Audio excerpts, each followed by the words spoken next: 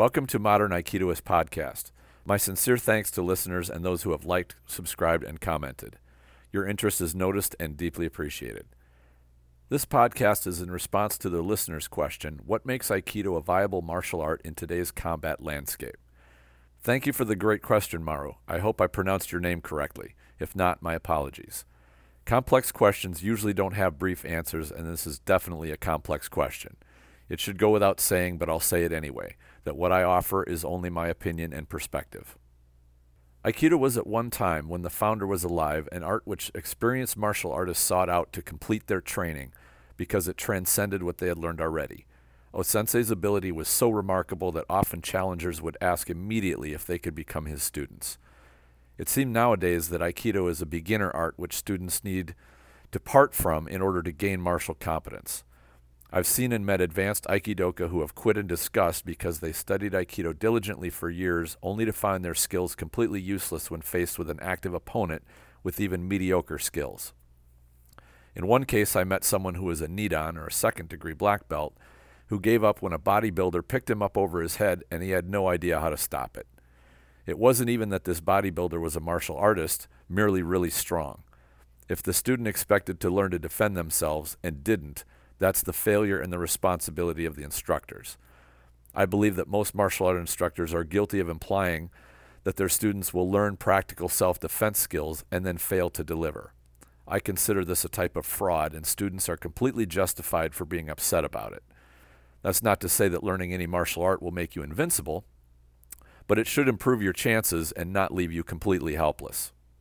While I have no idea how many people have quit Aikido, I believe many have due to the lack of practicality, which is commonplace in the Aikido community. The justification that, quote, Aikido is not about fighting, unquote, does not satisfy the student who comes to learn a martial art to learn to defend himself.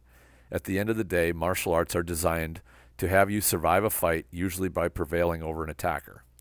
The only example I can think of which doesn't quite fit this description is parkour, or free running, which I've heard described as a martial art of running away.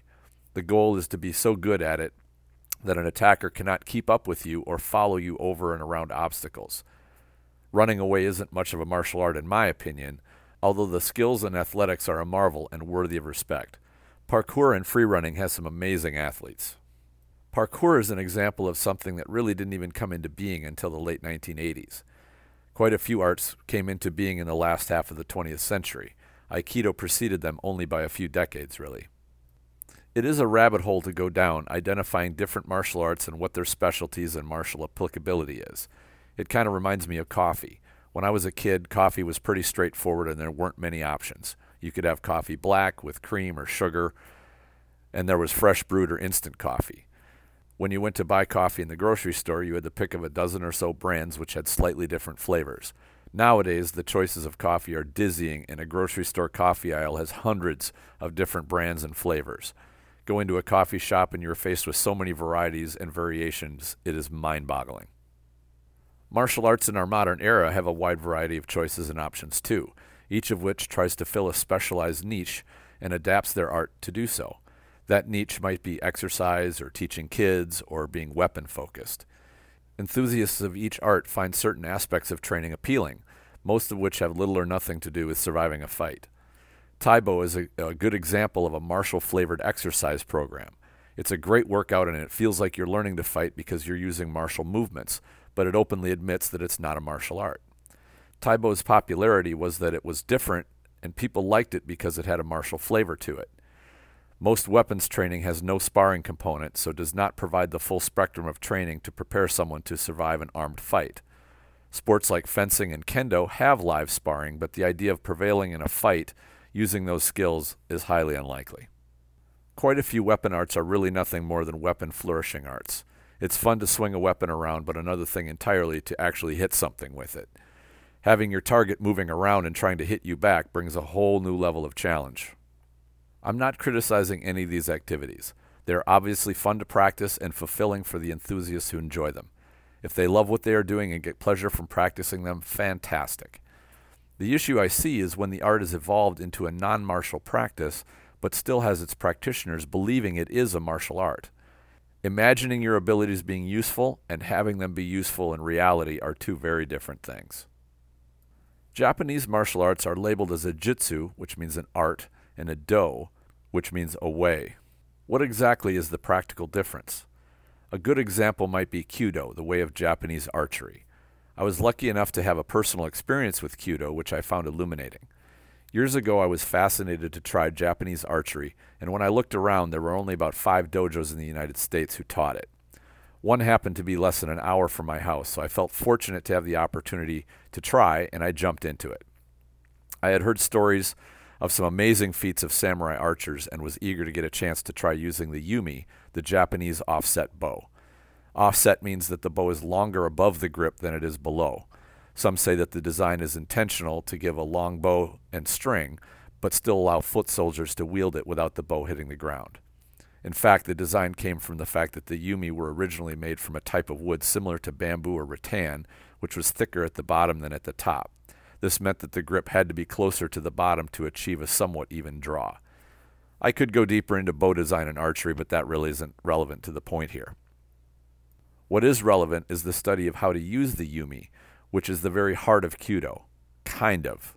Let me take a moment to explain that.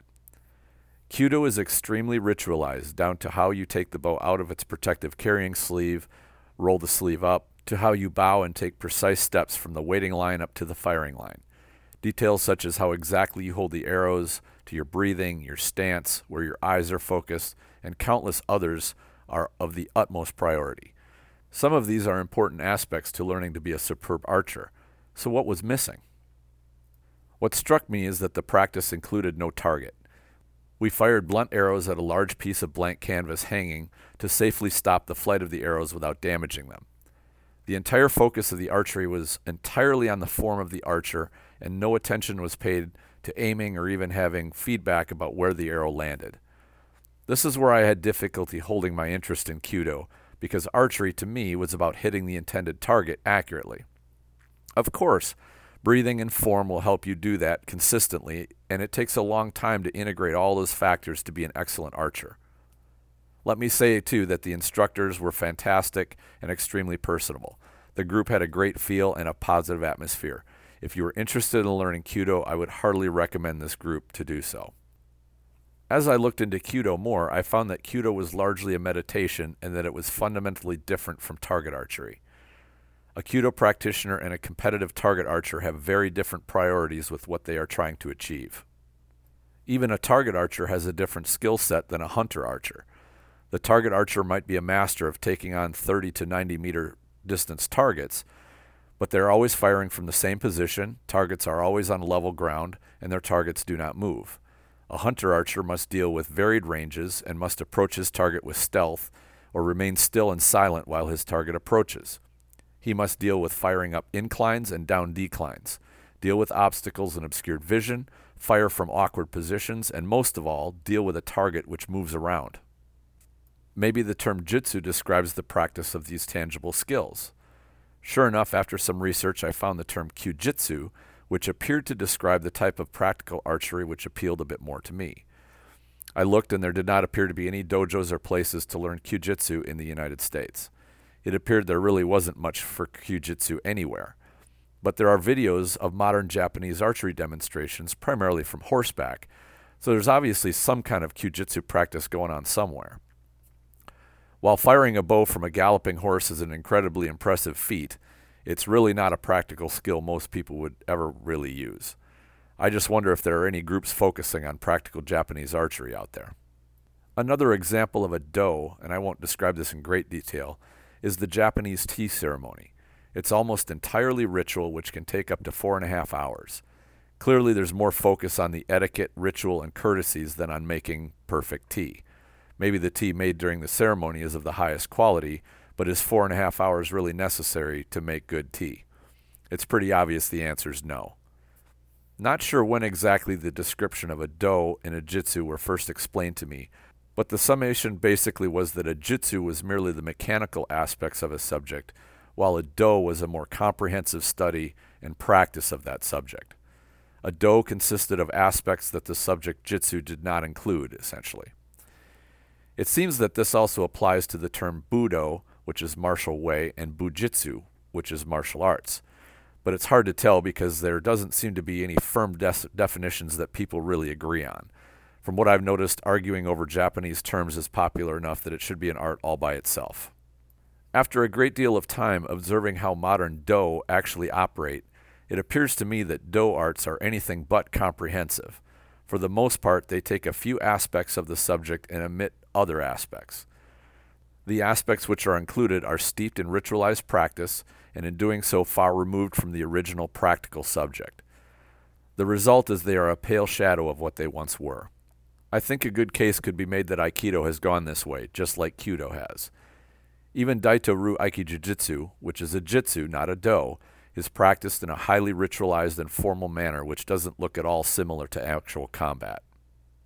The progression towards isolation from other arts toward meticulously choreographed practice explains how modern Aikido, or at least the vast majority of it, is pretty useless in a physical confrontation.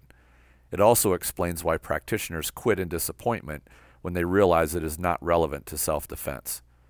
Students often transfer to more practical arts which have less focus on ritual, spirituality, philosophy, and formality, and more focus on practicality. And this makes perfect sense, at least to me. The practical side of Aikido is somewhere between uncommon and rare in the martial arts world. I've come across a number of seasoned martial artists from a variety of disciplines who have a great respect for Aikido because they came across a practitioner or teacher who was the real deal and showed them what Aikido was truly capable of. Most people have never crossed paths with an Aikido practitioner like that. It's disappointing to see how few Aikido practitioners who can provide that experience. O-sensei and his students had an extraordinary level of practical ability. Now, it's been suggested within discussions that perhaps those seeking practical Aikido should change the name of what they do to Aikijujutsu or something similar, and let the spiritual, meditative, and ritual-interested practitioners have the name Aikido. I currently think that changing the name doesn't solve the issue. Being called a jitsu instead of a do didn't help Daito-ryu retain martial practicality or keep it from evolving into a ritualized practice. A rose by any other name is still a rose. So where do those of us who desire our Aikido to be useful for self-defense lie in all this? And that question brings us right back to the original question, what makes Aikido viable in today's combat landscape? Obviously, ritual, spirituality, meditation, and etiquette will not serve you when somebody attacks you. Training which has been sterilized of reality will also not build capable students. One can try to justify these poor habits by saying their ritual practice includes principles, but that's a weak response. The self-defense application is so different that the practitioner will have a difficult time connecting the dots when the situation goes south and they only have an instant to act correctly. In order to address the question adequately, we cannot use modern Aikido as our comparison to inject into dealing with real violence because it has drifted so far away from practicality. Instead, let's use the version of Aikido when it was a potent and effective art, which was proven against top-level martial artists. For the most part, you have to go back to the 60s to see examples of this. There are some Aikido practitioners today who are extremely capable from a self-defense standpoint, but they are in the extreme minority. Most of what you see of Aikido is a ritualized practice which can be impressive looking, but is not realistic. If we assess Aikido by its functional elements, I believe there's much to like about it. And a few of those are, 1, it approaches conflict from a standing position. This is where most violence will likely occur, and it gives you the best chance to deal with a dynamic, hostile environment, which very likely may involve other threats. 2, it seeks to control the attacker's body. This has a far better chance of ending a physical conflict quicker than exchanging blows. 3, it incorporates throws. Throwing somebody to the ground is a time-proven tactic going back millennia. The earth hits harder than anything else, and it has a very good chance of stopping somebody from attacking further. 4, it incorporates taking initiative away from the attacker immediately. This is crucial in a real attack or violence. Sadly, this principle is not taught or practiced in Aikido very much, as evidenced by how often Aikido practitioners state that Aikido is entirely defensive. You see in their technique that it is almost always responsive to an attack. 5, it has a variable element due to the kazushi, or balance-taking aspect. You don't need to throw with full power to control an opponent. This isn't unique to Aikido, though. Wrestling and most grappling arts do the same thing, too. 6, Aikido is not focused on athletics.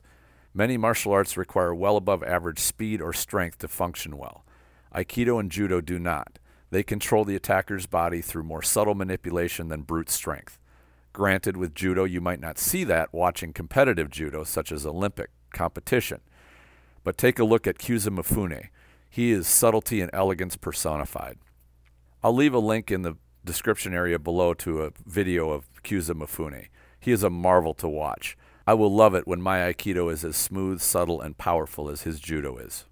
The things to not like about Aikido mostly derive from poor practices which modern Aikido is guilty of.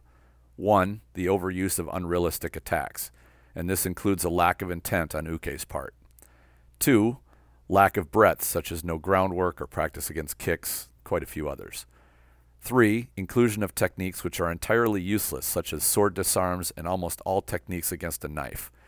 These waste precious training time and, even worse, build a false sense of competence. 4. Lack of practice against modern and likely attacks. 5. Lack of creative practice such as Jiawaza. Jiawaza means free practice and can take on many forms and can be done to work on particular skills. It's not the same thing as sparring, but has some elements of the difficulties of sparring. 6. Lack of randori. In my experience, most Aikidoka I've met are terrified of randori, mostly because they have not been taught a solid method for how to do it properly. You can't get good at what you don't practice. From what I've heard, very few dojos ever teach or practice randori. Randori is Aikido's best attempt to get close to what surviving a high-intensity attack would be like. Not practicing randori will provide very predictable results when students are faced with a situation like that. That is, they will fail. A good teacher should be able to guide their students through learning it without making them terrified of it. Randori is something I've focused on for over a decade. The reason was that I wanted my Aikido to be solid enough to perform under the most stress. Even before I was a Shodan, my instructor invited me to teach a regular class, so I set to work developing a graduated system of how to take beginning students from the ground up on how to learn it. My goal was to make it not only productive, but fun to learn. It's very fun to learn new things and see yourself improve, and handle stressful situations by following a method.